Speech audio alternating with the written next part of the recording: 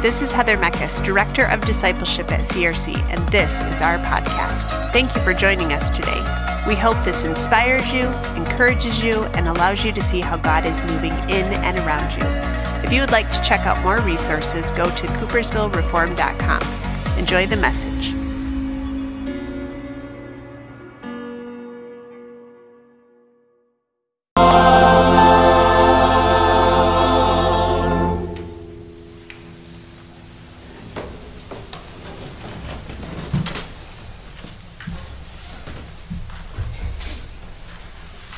Today's teaching text comes from 1 Corinthians chapter 7, verses 1 through 9. Would you please stand if you are able for the reading of God's word? Now for the matters you wrote about, it is not good for a man to have sexual relations with a woman. But since sexual immorality is occurring, each man should have sexual relations with his own wife, and each woman with her own husband. The husband should fulfill his marital duty to his wife, and likewise the wife to her husband. The wife does not have authority over her own body, but yields it to her husband. And in the same way, the husband does not have the authority over his own body, but yields it to his wife. Do not deprive each other of other except perhaps by mutual consent and for a time, so that you may devote yourselves to prayer. Then come together again so that Satan will not tempt you because of your lack of self-control. I say this as a concession, not as a command. I wish that all of you were as I am. But each of you has your own gift from God. One has this gift, another has that. Now to the unmarried and the widows, I say it is good for them to stay unmarried as I do. But if they cannot control themselves, they should marry, for it is better to marry than to burn with passion. This is the word of the Lord. You may be seated.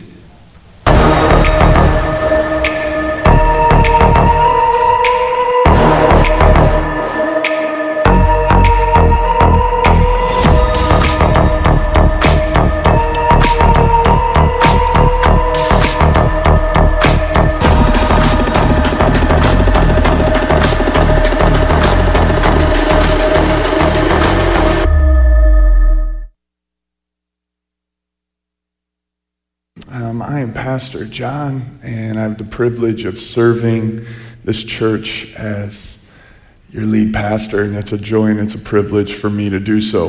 We're going to talk about singleness today, okay? And you may be here thinking, I have a ring on my finger. I have a spouse who sleeps in the same bed as me. Life is good. I knew we should have skipped this week. We should not have come to church this week. I would say relax. This applies to you too. Okay? This applies to you too. From the people you interact with and you are called to love, maybe you're called to counsel singles, to the reality that someday you may be single again. This applies to you. Just like Matt's message 2 weeks ago, if you were here, Matt Meckes shared a sermon on the topic of marriage. He's one of our teaching elders here. Shared a sermon on the topic of marriage. Very great sermon. If you weren't here for that, you can check that out either on our YouTube page or on our Facebook page or on our Spotify page. Just like that message 2 weeks ago was for singles as well. This too is for you. Did you know that nearly 50% of U.S. adults are single? Nearly 50% of U.S. adults are single. That adds up to about 126 plus million people who are adults, are single in the United States today. This year, on the first Wednesday of each month, I spend some time at Fountain View, worshiping with a community that can easily be overlooked, okay? And there are probably 14 single ladies and one single man that I was teaching with on Wednesday, or that I was teaching and worshiping with. And the average age in the room was around 90 years old. And I just love it, because that's like my speed. I'm like, yes, I feel right at home. I went in there Wednesday with one singular focus: to do everything I could to convince them that they have just as much intrinsic worth today at 90 plus years old, many of them, than they did in their prime of life. That their intrinsic worth is not based simply on what they can produce or what they can do, but more than that, it is based on the image of God which He has graciously placed on all of humanity. And so I spent the next 15 to 20 minutes in teaching, doing everything I could and preaching with every fiber of my being, that they would understand that their intrinsic worth is so great and that they have so much to be thankful for, and to thank God that they are alive and living. Now to my single ladies and fellas today, I want you to know as well that the worth and dignity that you have is just as high as the married couple who may be a row or two in front of you or behind you. You have great intrinsic worth. God has plans for your life. You have purpose and dignity. And that is the truth. He has placed His image on you, and although that image may be altered since the fall of mankind due to sin, He has given you unimaginable worth and dignity in His divine plan. After I preached with every fiber of my being to those 15 senior adults, I kind of moved the pulpit out of the way, and I pulled up a chair and I just sat in it, and I said, give me any question you have as it pertains to God in the Scriptures. And I had to wake the gentleman up, the one single guy up, because I put him to sleep with my teaching, which you guys know all too well. And one lady piped up and asked a question that was powerful. That's kind of what Paul is doing here in 1 Corinthians, in this first letter to the Corinthian church. 1 Corinthians is not so much a composed work of theology as it is Paul answering a bunch of questions the Corinthians were asking him. You might have caught it as we read it this morning in just the first verse in 1 Corinthians 7. It read like this: now for the matters you wrote about, Paul said. Now for the matters you wrote about, it is good for a man not to have sexual relations with a woman. So they were writing to Paul, and this was one of the topics in which they wrote about, and it was a big topic to the Corinthian church at this time.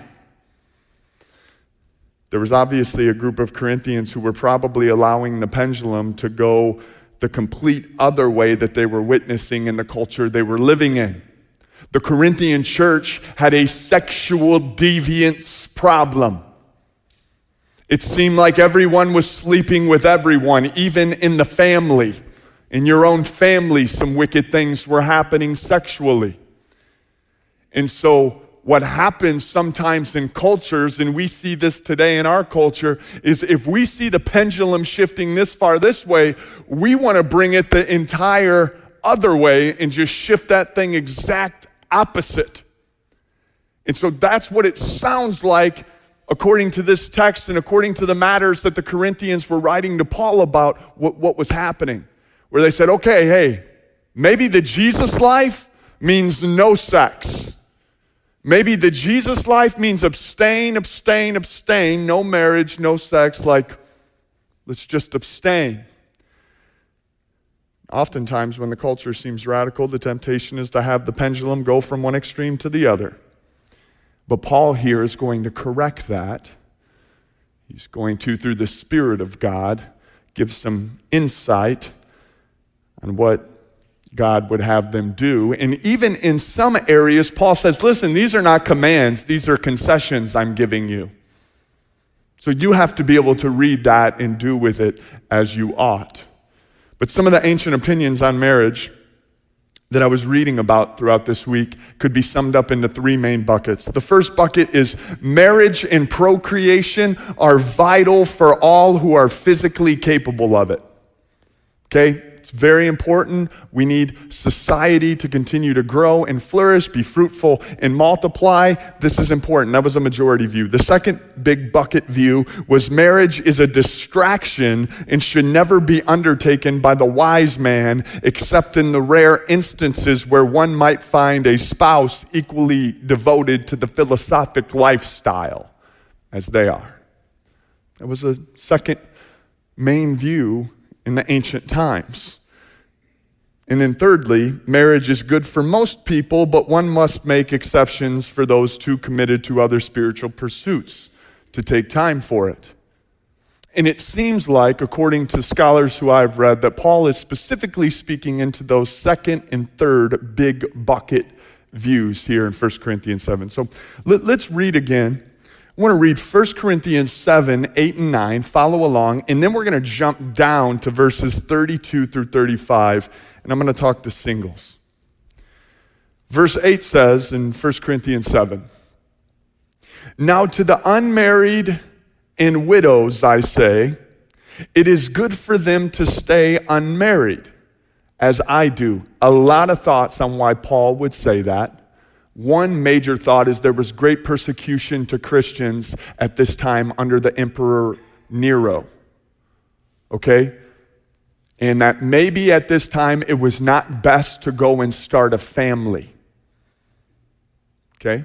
That is one major thought. But if they cannot control themselves, Paul says, they should marry, for it is better to marry than to burn with passion. Jumping down to verse 32. "I would like you to be free from concern. An unmarried man is concerned about the Lord's affairs, how he can please the Lord, but a married man is concerned about the affairs of this world, how he can please his wife. And his interests are divided. An unmarried woman or virgin is concerned about the Lord's affairs. Her aim is to be devoted to the Lord in both body and spirit. But a married woman is concerned about the affairs of this world, how she can please her husband. I am saying this for your own good, not to restrict you, but that you may live in a right way in undivided devotion to the Lord." We're going to talk about some countercultural statements, and really I'm going to bring one up here today. Some countercultural statements. Singleness, hear me out, is not inferior to marriage, and it actually has its advantages. The married people in the room are like, yeah, that's true. Sounds good sometimes, right? No. Singles, hear me out. Contrary to popular Christian belief, singleness has its advantages. It's not a second-class calling or lifestyle. Paul here, as a single man writing this, is saying, listen, for some of you, I would wish that you would remain single for the sake of the advancement of the gospel. That you would continue in that and give yourself fully to that in your devotion. Marriage, it's important, just before we continue, marriage is to be honored. Paul tells the Thessalonian church, he says, listen, marriage is to be honored. And we know in the creation narrative, it was not good for what? For man to be alone. And so I do not want to poo-poo on marriage in my hope to uplift singles, but the reality is it is both a gift to be married and it is both a gift to be single. And if you're single, congratulations. Currently in this season of life, that's the gift you have. And you need to do everything you can to embrace that. And if you're married, congratulations. That is the gift you have. And you need to do everything you can in your power and strength to embrace that, to care for your wife or your husband and to care for your family, but to also be devoted to the Lord as well.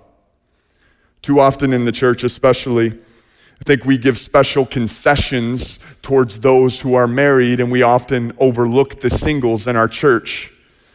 Personally, in my life, I felt it wasn't until I was married that I wasn't even going to be considered for a ministry position in a church or a parachurch ministry. It was almost as if no one was even going to consider that as a single young man. It was almost as soon as I got married, and this is no joke, that interviews began to take place. Positions all of a sudden became available, and I felt like I was being taken seriously as a minister of the gospel. And as I was studying this text and topic, I couldn't help but to think to myself, who in our church is possibly being treated like that in some way, who is single? They're not being taken seriously, although they have the gifts that they have. I know Connor, our young adults director, meets regularly with two single young men who have a passion for tech and production. Not only are they young men who are maturing in their faith, but they're also young men who have more time to commit to tech and production than a lot of us. Singles, hear me out. The time is now to develop the gifts that the Lord has given you for His kingdom and glory. The time is now. And please hear me clear, if you feel like you are capable and able and equipped to lead in a certain capacity, but you have been you've been overlooked or you haven't been given the green light, let's talk about it. And I'll be real, for some singles, it's just not time. It might not have to do with your singleness. You still might have some spiritual development that needs to take place. But for others of you, we may be overlooking you. And that would be wrong in our part. And to that, I would say, I'm sorry. There is also some wisdom, especially when it comes to pastoral ministry, and some could even say the role of elder, where it is really beneficial for an elder to be married or at least have been married for some time. When it comes to the counseling, the care for people, oftentimes you're interacting with married people and you have that season. You know what that is like, at least to a certain degree. So there is some wisdom in that. I'm at the stage in my mid-30s where I'm starting to do old man things. And it's really been an interesting season. It's like you're not there yet, but boy, I'm starting to see some of the signs and the fruit of that in my life. And so this past Tuesday, our worship director, one of our worship directors, Frank, was in the living room. We were in the living room talking, and it was Tuesday night. And I pulled out my phone. I go, man, I got some great songs that I've written, recorded, and they're unreleased. I said, and there's some pretty cool Christian concepts here. And I'm going through the library of them. They're on my Google Drive account, and every once in a while I just pull them out. And I'm like, these could be hit worship songs if we just transition them to that style of music. Like, what do you think about getting together sometime? And he's like, yeah, okay. You might be asking, Pastor John, how in the world do you have unreleased songs, and so many of them? Because when I was single, I had time to do that kind of stuff. I had a lot of it. Some of you single men and women, you remember when you had a hobby? You remember what that felt like? Right? And so when I was single, I felt like I was writing music every single week, writing, recording. I was actually going to my pastor's house who was married, who didn't have time to hang out with us, but he gave us a key to his house and said, here, you can go in the studio anytime you single boys want. And we would go to the studio and work on music for hours at end. And now you might be asking, well, why is the music still unreleased? Because me and my buddy who I wrote music with both got married, and our new passion became our wives, right? That became the new singular focus of us. It was like, I don't need to write the Song of Solomon. Now I can live it, right? I can just be there with my bride and enjoy her and enjoy time that we have on this earth together. But the point is, when you are single, hear me out, you have advantages that some of us married folk don't have. You can spend more time. I'll tell you, that there were times in my life as a married man where I was going off on trips and spending time with high school students, seniors, juniors, especially in high school, and going off for 7 days, 8 days, 9 days to Florida and all kinds of cool places doing missional things. But I kept thinking to myself as I was leaving, and I had a little girl about 6 months, 9 months, a year old, I kept thinking, oh, this stinks in one degree. I want to be with my family. Like, I just want to be with my wife. I want to be with my daughter.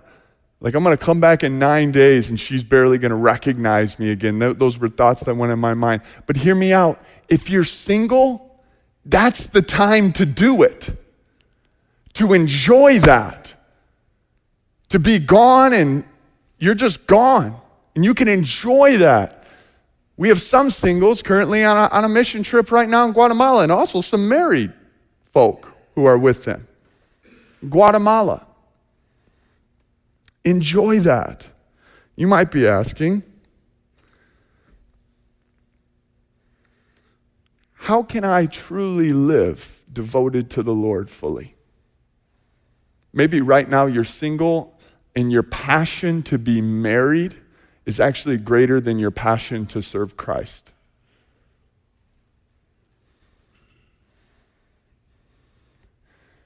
What I would say to that is, if your passion to be married is greater than your passion to serve Christ, then if you do end up getting married, you're going to treat your spouse like an idol. You're going to treat your spouse and put her at a level or put him at a level that they were never created to be at. So if we can't be content in our relationship first and foremost with Christ, then when we find the right person and we put them in a position, we actually put them in a position they were never created to be in. And in terms, we can destroy them in that. We must be very careful. Singles, you need to enjoy the single life. Develop those gifts and passions that the Lord has given you. Step up and step out. Outside of Jesus, we have Paul, who is single, Jeremiah, who was single, Ruth, for a season. We did a series about 1.5 years, 2 years ago, was single. John the Baptist was single. Anna was single, to name a few. They lived faithful, single lives unto the glory of God. Now I want to spend 10 minutes or so on the next part of this. For the singles in the room or for the singles who may be watching, who may be saying, yes, I'm all in on being single, but I don't feel called to celibacy and a single life forever. I do not feel called to that forever. So what does that look like? Well, we're going to talk about it. So what I want to spend a little bit of time talking about is the preparation for marriage as a single person. Let me pose to you a primary question, and then I'm going to pose a few secondary questions under the primary question. The primary question is this: am I prepared for marriage? Am I prepared for marriage? Could have also worded the question, am I preparing for marriage? Either way, what are some signs of single people who are prepared for marriage? The first thing I'll mention is this: are you going to commit to being a one-man woman or a one-woman man? Is that going to be a commitment that you're going to make? We live in a culture that says you are free to live in the joy of your own sexual fantasy as long as you're not harming anyone, and that's a bold-faced lie. The average number of sexual partners for the average person in the United States is a little bit over 7. 7. And that may be a conservative number. I did some research and it seemed like some were 7, some were saying as high as 12, somewhere in that range for the number of sexual partners that a person has in the U.S. on average.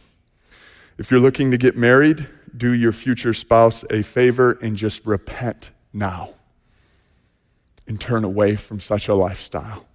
And there's freedom in Christ. Sexual sin is not only an affront against God, but it is an attack against yourself. You might say, well, we were dating for a year, then we started having sex because we were in love. According to the scriptures, that doesn't make it any less of a violation. Sex is for the marriage bed alone. So until you are ready to commit to being a one-man woman or a one-woman man,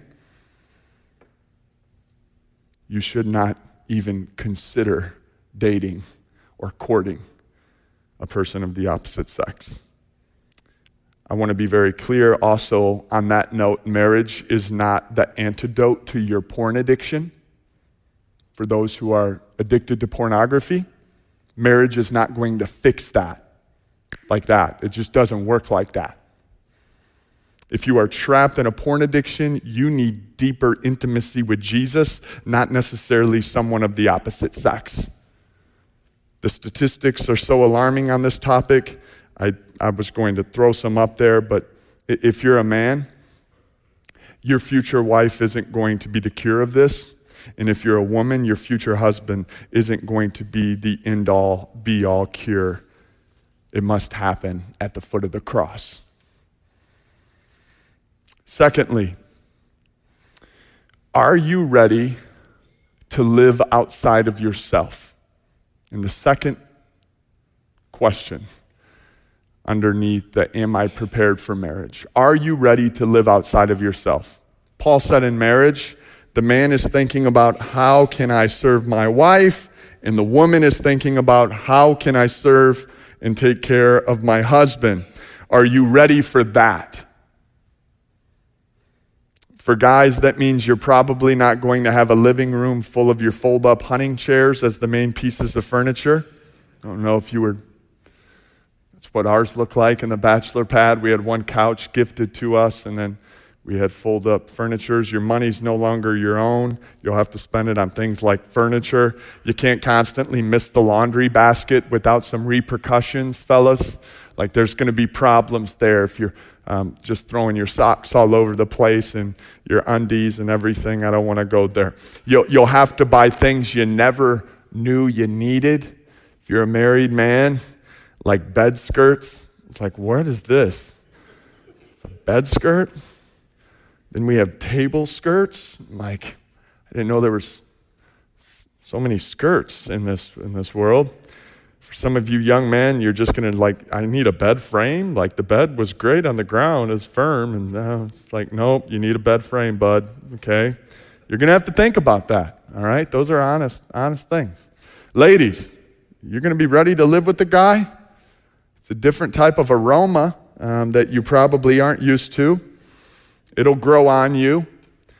If it's fungal, it will grow on you, literally, but there's going to be some whiskers scattered throughout the bathroom sink. He'll swear that he cleaned them all up, but he definitely did not. He did not clean all of those up. And there will be occasional man colds that you'll have to tend to or at least put up with. But in all seriousness, are you ready to live outside of yourself? Are you ready to be committed in such a way that you're willing to lay your life down for another person? And you're going to have to say no to things that you would normally as a single person say yes to. Are you ready for that? You're called to care for one another. And just take the romance thing away for a minute. You will have to say no to yourself more and say yes to your spouse.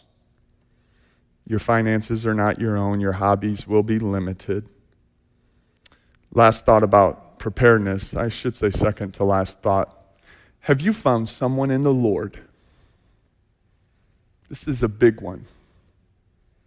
Have you found someone in the Lord committed?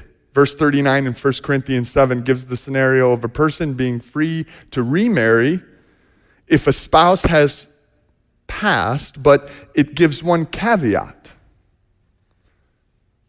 They must be in the Lord. That's 1 Corinthians 7:39. Can we stop with the evangel dating thing? Like, but they're such a good person. He's a really nice guy. He treats me well, and he has an established career. Those are three great things. They are important. They're on the list. But if he's not in the Lord, what are you looking to build your marriage on? exactly. Or he really loves God, he just doesn't own a Bible, couldn't tell you where the book of Genesis is, and he has no accountability from a local church. Sister, I don't know if he knows the Lord. And this goes for men and women. Men, if she's not serious about serving God, what are you doing? I once had a girl in my early 20s say to me, I want to figure out all of this with you. Take my hand and walk with me through this Christian stuff, she called it. Up until that point, I'm not sure I had any clear revelation from God. No, thank you. It's not what I'm going to do. There are some decisions in life you just can't miss, or you shouldn't. And when you're single, ensuring that you are married to someone in Christ is extremely vital for the rest of your life. There's too much at stake. If Jesus isn't enough for you without me, I can guarantee you I can't compete with him. I make a horrible savior. Seriously, if they're not all about surrendering to Jesus, reconsider, and my word to you would be do not settle. Do not settle. Also, another word of preparation that I'd give you is a secondary question, I guess you could say, is who are you hanging around in this season? Singles. Who are you hanging around if you aspire to marriage? Are you just hanging around the singles? If you're a guy, just hanging around the single dudes? Have a couple beers and life's good. And, make coarse jokes. Young ladies, if you're single, are you just hanging around the single ladies? Talking about how foolish the guys are.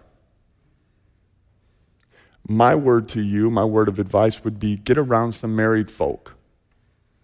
Get around some married people. Attend a marriage conference. Like, that sounds nuts. I get it when you're single. Like, I'm going to a marriage conference. No, go. You will learn more and be built up more in that time than just kicking it with your single friends. Have some married people in your life who you can counsel with, talk with, and honestly, for the most part, just watch to see what this is going to look like and what it means to be married. I feel like we often do this, and the church is so bad at this as well. God help us. We put the singles in a room together, and then we put the married folk in a room together. And then we're wondering why the single people aren't ready to be married. Let them kick it together. Married folk, be pouring into some single folk. Single folk, make yourself available to the married people. Let's land the plane, okay? In the Gospel of Mark, Jesus was asked this really complicated question about marriage. Okay? It's in Mark chapter, I forget what chapter it's in. But in the Gospel of Mark, there's this question that he's posed with, and they're always trying to trap Jesus, especially the religious leaders, Pharisees, Sadducees, and the such. And they ask him, there's this woman who had 7 husbands, right? She got married, he died, then got married to another, he died, got married to another. 7 times this crazy scenario took place, which I guess is possible. And then they ask, in heaven, whose wife will she be? It's a fair question. Jesus cuts them off and basically tells them they are wrong in their premise because there's no marriage in heaven. Marriage is a temporary illustration of the love of God. It's a good gift that God has given to us on this side of everlasting life. And in the practical sense, you could say it has great means or purposes by which God populates the earth and 2 sinful people come together in a relationship committed to loving one another. And in that relationship, they display Christ in a beautiful way by people laying their life down for each other. As Christ laid down his life for the church, so should the man lay down his life for his bride. And it's this beautiful, temporary picture of what it looks like. The gospel, that is. It's beautiful and it's purposeful. John Piper says this. He says, marriage is a temporary illustration that finally gives way to the relationship to which it was pointing all along, Christ and the church. At which point marriage then fades away. It becomes unnecessary the way you no longer need a picture of someone when you finally see them face to face. Here's the reality. In conclusion, if you are single, enjoy it. Enjoy all that God longs to give you in this season. And if you are in a serious relationship, consider the question, am I prepared for marriage? And what am I doing in this relationship? Are we just playing games? Are we just dating to date because it's the thing to do? Or are we bringing this relationship somewhere? Is it going somewhere? And is this person who I'm with, are they prepared as well? And if you're married, enjoy it. Enjoy it. There are people in this room who can speak wisdom to the fact that it goes by quicker than we wished it would sometimes. Love your spouse with everything you have. Enjoy it. Let's pray.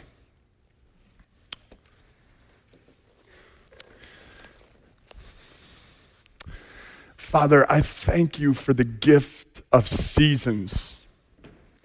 That there is a season for everything, as Solomon wrote in Ecclesiastes. And for all of us, we know at some time there was a season of singleness. And we thank you for that gift. And some people are living within that gift right now and in that season. And sometimes it doesn't feel like a gift. It feels more like a curse. But Father, I pray that they would see that this season that they are in is something special. It's something that you long to use them in the benefits of it, the advantages of it. They may never see again once they have a spouse. And there will be new challenges in a new season. And Father, I pray for those of us here who are married, I pray that we would long to love and take care of our spouse and meet needs that we are called to meet. And Father, I pray for the person here and the people here who are single, but they're widows or widowers, and they just hurt. And even sermons like this, almost like pouring salt into a wound as they consider their friend, their best friend who is now gone to be with you. Father, I pray that you'd comfort them, that you would give them assurance in their heart that they have great, great value and that you long to use them in this season as well. Father, we love you. May your church continue to build one another up. We love you. In Jesus' name we pray. Amen. This morning, we're going to take communion together.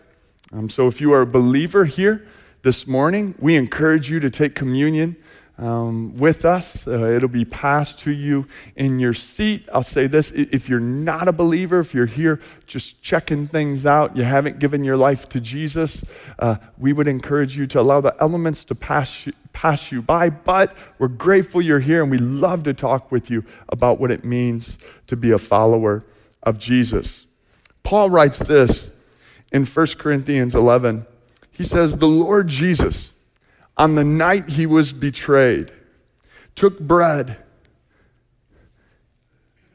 and he broke it and he gave thanks, declaring, this is my body given to you. As often as you eat of it, do so in remembrance of me. And likewise, he took the cup after supper, and he lifted it up, declaring, this is the blood of the new covenant. As often as you drink of it, do so in remembrance of me. And then verse 26 here in 1 Corinthians 11 writes, for whenever you eat this bread and drink this cup, you proclaim the Lord's death until he comes. This time I'd like to invite the elders up. We will serve you in your seats. You will first be served the bread, and then after everyone is served, we will partake in that together, then the juice.